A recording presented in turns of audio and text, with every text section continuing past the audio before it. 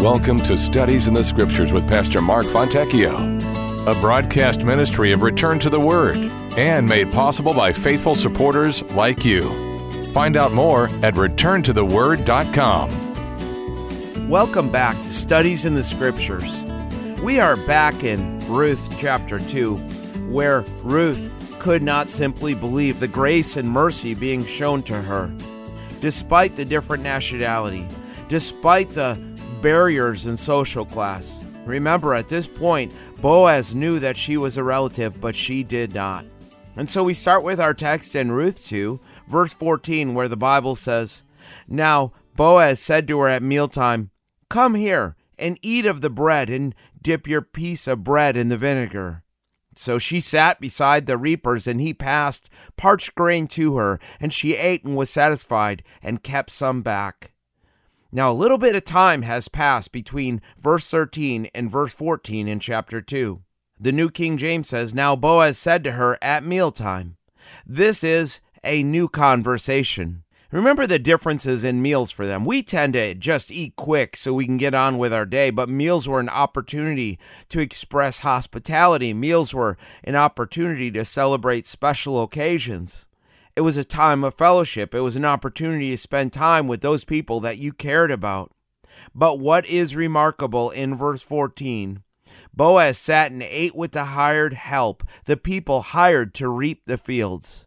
This is not an arrogant man. He had compassion. He had concern for others. But it gets even better. He told Ruth to come over by them. A woman from Moab would know that tradition taught she was to keep her distance. She was an outsider. She was a stranger. We don't know if she had food with her, but I doubt it. She was poor. And when she first started the day in the first part of the chapter, Ruth wasn't even sure if she could find someone who would let her glean in the fields. Boaz offered for her to eat of the bread and for her to dip the bread in the vinegar. This would have been a sauce to moisten up the bread and spice it up a little bit. And then he goes further here. Boaz actually handed her some of the parched grain or the roasted grain. He handed it to her himself. Now, roasted grain was a normal part of their diet, and it was something that was commonly sold in the marketplace in their day. This was a big deal. A wealthy landowner, part of the upper class, eating with his workers, inviting a foreign woman to eat with them, and personally handing her food. Boaz cared more about the people than social rules. I love that about him. And look at the end of the verse. She ate and was satisfied and kept some back. Not just that she had too much. It means that she saved some for Naomi. Just a simple meal, but Boaz stepped up and showed compassion and acceptance. But knowing where the story is headed, what's missing from the text that some people might expect? We read nothing of any romantic attraction between the two. Given the social and racial barriers that separated the two of them, it's doubtful that the thought would have even crossed Ruth's mind. I think at this point she was thinking of Boaz just simply as a nice man sent by God to provide for her. In verse 15, she gets up to glean, even before the young men get back to work. And the text says, "And when she rose up to glean, Boaz commanded his young men, saying, 'Let her glean even among the sheaves, and do not reproach her. Also, let grain from the bundles fall purposely for her. Leave it that she may glean, and do not rebuke her.'" Boaz tells them, "Let her glean among the sheaves. Do not reproach her." Now imagine if you were reading this for the first time, especially back in the old times, before TV, before all the media today. You see the storyline developing, and verse 16 builds on it. Let grain from the bundles fall purposely for her. See, these men had been hired by Boaz. No doubt they would have felt that they belonged there, but that Ruth, she did not. And after all, she showed up uninvited, and now Ruth was allowed to pick up grain that they were supposed to drop for her. You can imagine it would have been easy for these men to be jealous. And notice at the end of verse 16, do not rebuke her. The number of times Boaz warns his men to leave her alone gives us a picture how bad it easily could have been. They could have shamed her, taunted her, and could have pointed out over and over that she was just a woman from Moab. Then our next three verses, starting in verse 17, tell us, "So she gleaned in the field until evening, and beat out what she had gleaned, and it was about an ephah of barley. Then she took it up and went into the city, and her mother-in-law saw what she had gleaned. So she brought it out and gave it to her what she had kept back after she had been satisfied. And her mother-in-law said to her, 'Where have you gleaned today? And where did you work? Blessed be the one who took notice of you.' So she told her mother-in-law with whom she had worked, and said, 'The man's name with whom I worked today is Boaz.' How long did she work? Well, she gleaned in the fields until evening. Ruth was not afraid of hard work. She would have either used a stick or a flail to beat out the grain from the heads of the barley. Don't get stuck on the measurements here. Different calculations come up with different numbers for what an ephah was. One number says about 22 liters or 5.8 gallons. Some say as much as 36 liters. The point is, either way, it was a lot. This was an incredible amount for one day's work, gleaning from the fields. This is after she beat the grain out of the heads of the barley. This was the actual amount of grain that she had. This much grain would have weighed somewhere between 30 to 50 pounds, or about half a month's wages that she was able to gather in just one day. Just to give you an idea how much this was, based on 1 Samuel 17, an ephah of grain could feed 50 fighting men. But I would say that the hired men followed Boaz's instructions, allowing Ruth to take home a fair amount of grain for one day's efforts. Ruth had to take this grain home somehow. Verse 18 has Ruth picking up the grain and heading back to Bethlehem. Ruth showed Naomi all that she had gleaned, and notice the wording. Ruth brought out and gave to her what she had kept back after she had been satisfied.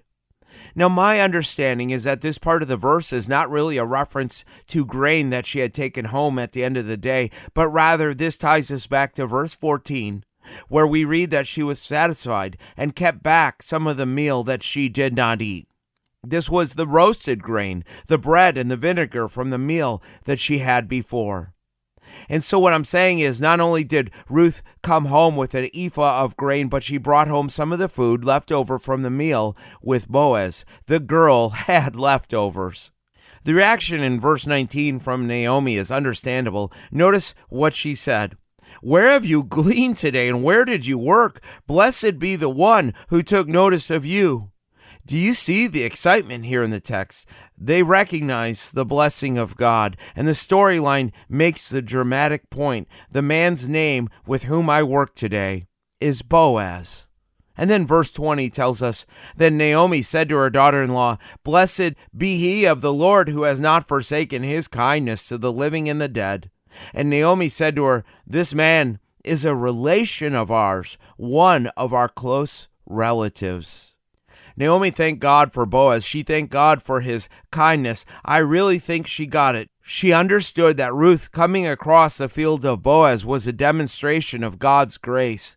The Lord had shown his kindness to the living. Who's that? Well, that's both Ruth and Naomi, and the dead, which would have been Mahlon, Ruth's husband.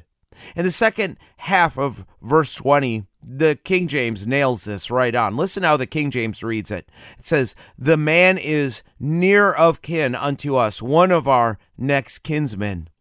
The wording used points to one of the most important themes in this book, which is the idea of a kinsman redeemer. It brings up this idea of a close relative that is responsible for the well-being of someone in their extended family, especially when the relative is facing a hardship that they have no solution for, that they cannot solve themselves. So what does this idea of a kinsman redeemer include? Well, the redeeming role of a close relative is laid out in the Old Testament for us. Jot some of these verses down. Leviticus 25 teaches us that part of the role is to make sure that the land or property of a clan would never pass out of the family. We learn in Leviticus 27 that part of the role was to buy back those in the family that sold themselves into slavery because of poverty. Numbers 35 uses the same Hebrew word as that of a kinsman in this passage for the avenger of the blood, telling us that part of the responsibility in that day of the kinsman was to track down and execute the murderer of a family member. Numbers chapter 5 teaches us that the kinsman would also receive restitution money on behalf of a dead victim of a crime. And finally, passages like Psalm 119 and Jeremiah 50 teach us that part of the role of the kinsman would be to make sure that justice would be served in a lawsuit involving a relative. See, the families and clans of Israel were to look out for the well-being of one another, and if you had offended or wronged a person, it was considered that you had wronged each person of their family. So let's head over to Deuteronomy 25. We just looked at this passage a few studies ago, but I want us to look at it again. And as we have made mention before, the kinsman redeemer had the responsibility when a husband would die without leaving behind any children. Deuteronomy 25 makes it clear that an unmarried brother of the deceased was to marry the widow. Notice again what we read starting in verse 5. It says, "If brothers dwell together and one of them dies and has no son, the widow of the dead man shall not be married to a stranger outside the family. Her husband's brother shall go into her, take her as his wife, and perform the duty of a husband's brother to her. And it shall be that the firstborn son which she bears will succeed to the name of his dead brother, that his name may not be blotted out of Israel." The brother-in-law had the obligation of marrying the widow to keep the family name from dying out. But what would happen if the brother-in-law would refuse to marry the widow? Verses 7 through 10 have that answer. It says, "But if the man does not want to take his brother's wife, then let his brother's wife go up to the gate to the elders and say, 'My husband's brother refuses to raise up a name to his brother in Israel. He will not perform the duty of my husband's brother.' Then the elders of his city shall call him and speak to him. But if he stands firm and says, 'I do not want to take her,' then his brother's wife shall come up to him in the presence of the elders. Remove his sandal from his foot, spit in his face, and answer and say, 'So shall it be done to the man who will not build up his brother's house. And his name shall be called in Israel, the house of him who had his sandal removed.'" This is a fascinating and interesting passage all in itself, because part of the goal was to put pressure on the man to do the right thing. First, the elders of the city would talk to him, and then if he would still not obey, the man would be insulted publicly before the elders by having the woman remove his sandal and spit in his face.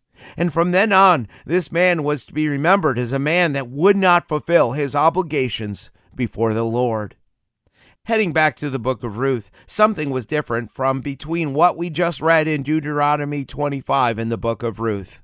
Because Boaz was a kinsman redeemer, but he was not a brother of Ruth's deceased husband. Boaz was related, but not as a brother-in-law, which gives us some understanding that during the time of the judges, this practice extended beyond just brothers. But notice again the wording in verse 20 at this statement that Naomi makes. This man is a relation of ours, one of our close relatives. Or as the King James puts it, one of our next kinsmen. Notice she says, our next kinsman. See, the wheels were already beginning to spin for Naomi as hope had set in. And as she was beginning to see that God had not forsaken them. With verse 21, Ruth adds to the good news, almost like she was telling Naomi, "Guess what else he told me? You shall stay close by my young men until they have finished all the harvest." It's possible here that Ruth still didn't fully comprehend what Naomi was getting at, because with a kinsman redeemer, they weren't going to have to worry about their entire future. But Ruth, she seems kind of fixated on the here and now, that they would not have to worry about food for the entire season, that it was not just food for a day, but she could glean from the field like she had done for the entire barley harvest and the entire wheat harvest. In verse 22, with some of the wording that Naomi uses in the Hebrew, it gives us a hint that Naomi was worried about Ruth's safety. Because notice in verse 21, Ruth said he told her to stay close by my young men. And in her response, Naomi told her in verse 22, "It is good, my daughter, that you go out with his young women, and that people do not meet you in any other field." Boaz offered his protection in the fields for Ruth. It was good for her if she did not go out into the other fields to be harassed by the men in the fields. Verse 23 ends the chapter. It says, "So she stayed close by the young women of Boaz to glean until the end of the barley harvest and wheat harvest, and she dwelt with her mother-in-law." Ruth stayed close to the young women that worked for Boaz, gleaning in the fields until both the end of the barley harvest and the wheat harvest. And just what we know from their harvest, Ruth, she must have been out in the field for 6 or 7 weeks. Now, as we crack open chapter 3, I want you to keep in mind that several weeks have gone by since the events of chapter 2. And verse 1 of chapter 3 tells us, "Then Naomi, her mother-in-law, said to her, 'My daughter, shall I not seek security for you, that it may be well with you?' Now Boaz, whose young women you were with, is he not our relative? In fact, he is winnowing barley tonight at the threshing floor." The events of chapter 3 are taking place after all the barley and wheat had been cut and gathered at the threshing floor. Many speculate after the events of chapter 2 why it is that Naomi didn't have Ruth act quicker. Why didn't she advise her daughter-in-law until now to move forward with pursuing Boaz? Well, it could have been that she was waiting until the harvest was over, and it could have been that she was waiting to see if Boaz would act on his own. Boaz, on the other hand, he was quite a bit older and may have had his own reasons for not acting further as a redeemer. But with the time that had passed, it became clear to Naomi that Boaz was not going to act, so she took the matter into her own hands, and she asked Ruth, "My daughter, shall I not seek security for you, that it may be well with you?" A secure future would be in the home of a loving husband. And nothing is said in this verse about feelings. Nothing is said in this verse about how Ruth felt about Boaz. Whether or not they had things in common, whether or not this would make Ruth happy, or whether or not they were in love. The entire focus was survival on the basics of life. Food, clothing, and shelter would only be found on a consistent basis if Ruth had a husband. Something else is missing in this statement. There is no mention of providing an heir to the family name. No mention of securing the place of Mahlon's family name by having a son that would be named after him. In that environment, in that culture, the concern of the family name was more for the men to worry about. The women were more focused on the immediate needs of life. And the answer of the question in verse 1 would have been an obvious yes by Ruth. In the culture, it would have been part of the duty of a widowed mother-in-law to try to secure the welfare and security of the widowed daughter-in-law. So the concern on the part of Naomi seems to be more about the long-term welfare of Ruth than her own well-being. And in verse 2, Naomi brings up our man Boaz and points out the fact, with the wording used, that Boaz was more than just a relative. Boaz was their kinsman. Boaz had a responsibility to them.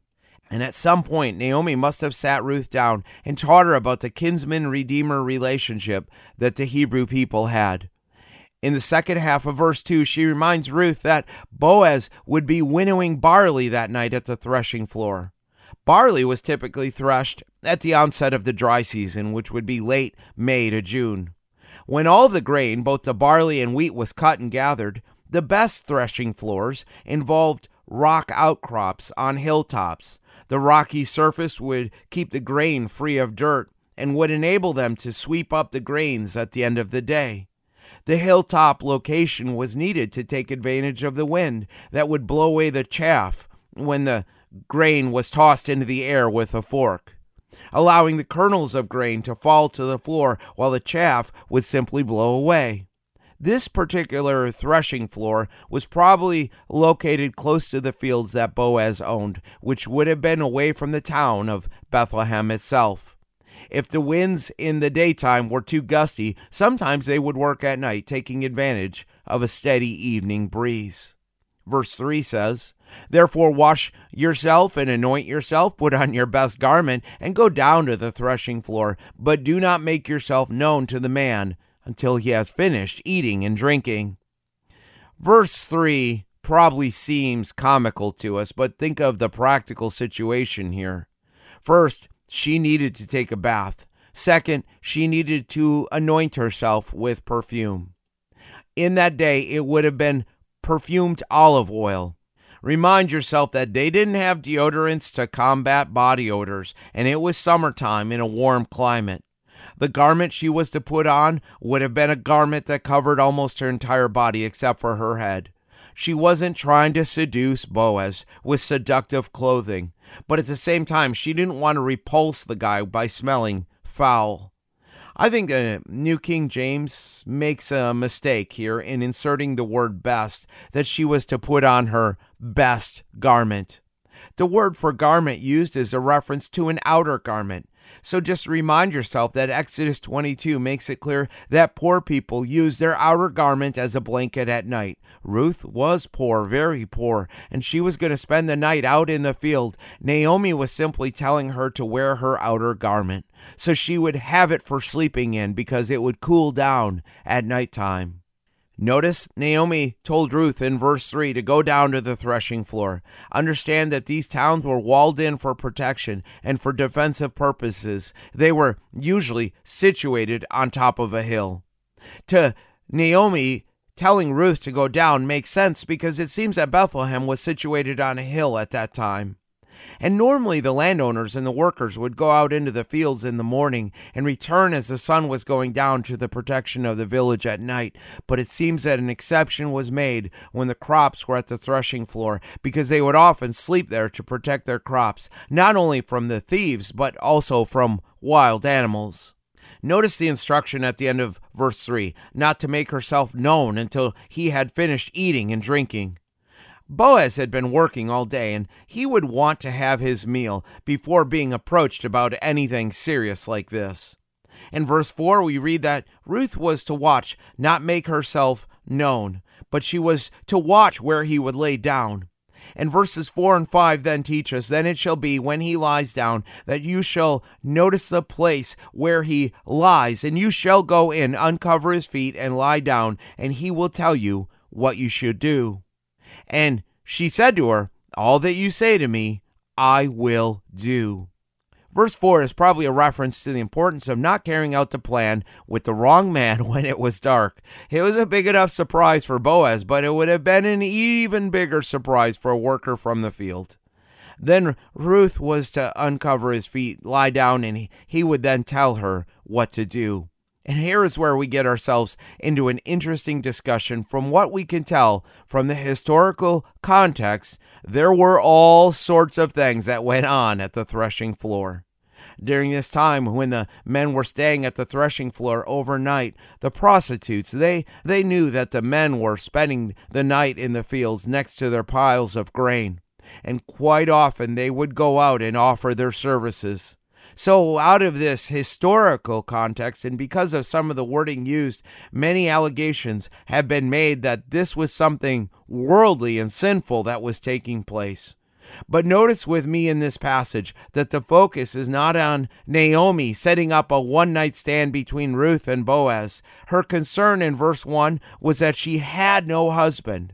It's amazing that Naomi instructed her to wait for the instructions from Boaz, giving us the indication that either Naomi knew that Boaz was an honorable man, or she was putting her trust in the Lord. This was actually quite the gamble. First, Boaz could have woken up in the middle of the night, taking her actions as that of a prostitute, and gone ahead and gone through with it. Keep in mind that this was during the dark days of the judges, when men and women were not exactly walking with the Lord. Secondly, Boaz could wake up and think she is offering the services of a prostitute. But by being a godly man, he could have chased her off, ruining her chances for the future. Or third, he could wake up in the middle of the night and recognize the true meaning of her actions. Keep in mind, in this situation, it would be a woman proposing to a man, a younger person proposing to an older person. And the risk was great that Boaz would wake up in a groggy state and truly not understand the intent of what was taking place. Naomi and Ruth had seen the hand of God at work in their situation. Their trust in the Lord seems to be growing throughout this text, and this seems to be another example of their trust in the Lord. And we see in our last verse that Ruth agrees to Naomi's plan. And we're going to take a deeper look in our next study at the practice and custom of why she uncovered his feet and what this meant to Boaz. Return to the Word Ministries is committed to teaching the full counsel of God's Word and the gospel of Jesus Christ. For more about our ministry, please visit returntotheword.com. Return to the Word is a faith ministry. This means we freely distribute the teaching of the Word of God over the air and online. We do this without charge. If you feel led to support the ministry with a donation to help cover these costs, you may do so on our website, returntotheword.com, or by mailing a donation to Return to the Word, P.O. Box 879259, Wasilla, Alaska 99687. Thanks for listening, and we pray that the Word of God will be a lamp unto your feet and a light unto your path.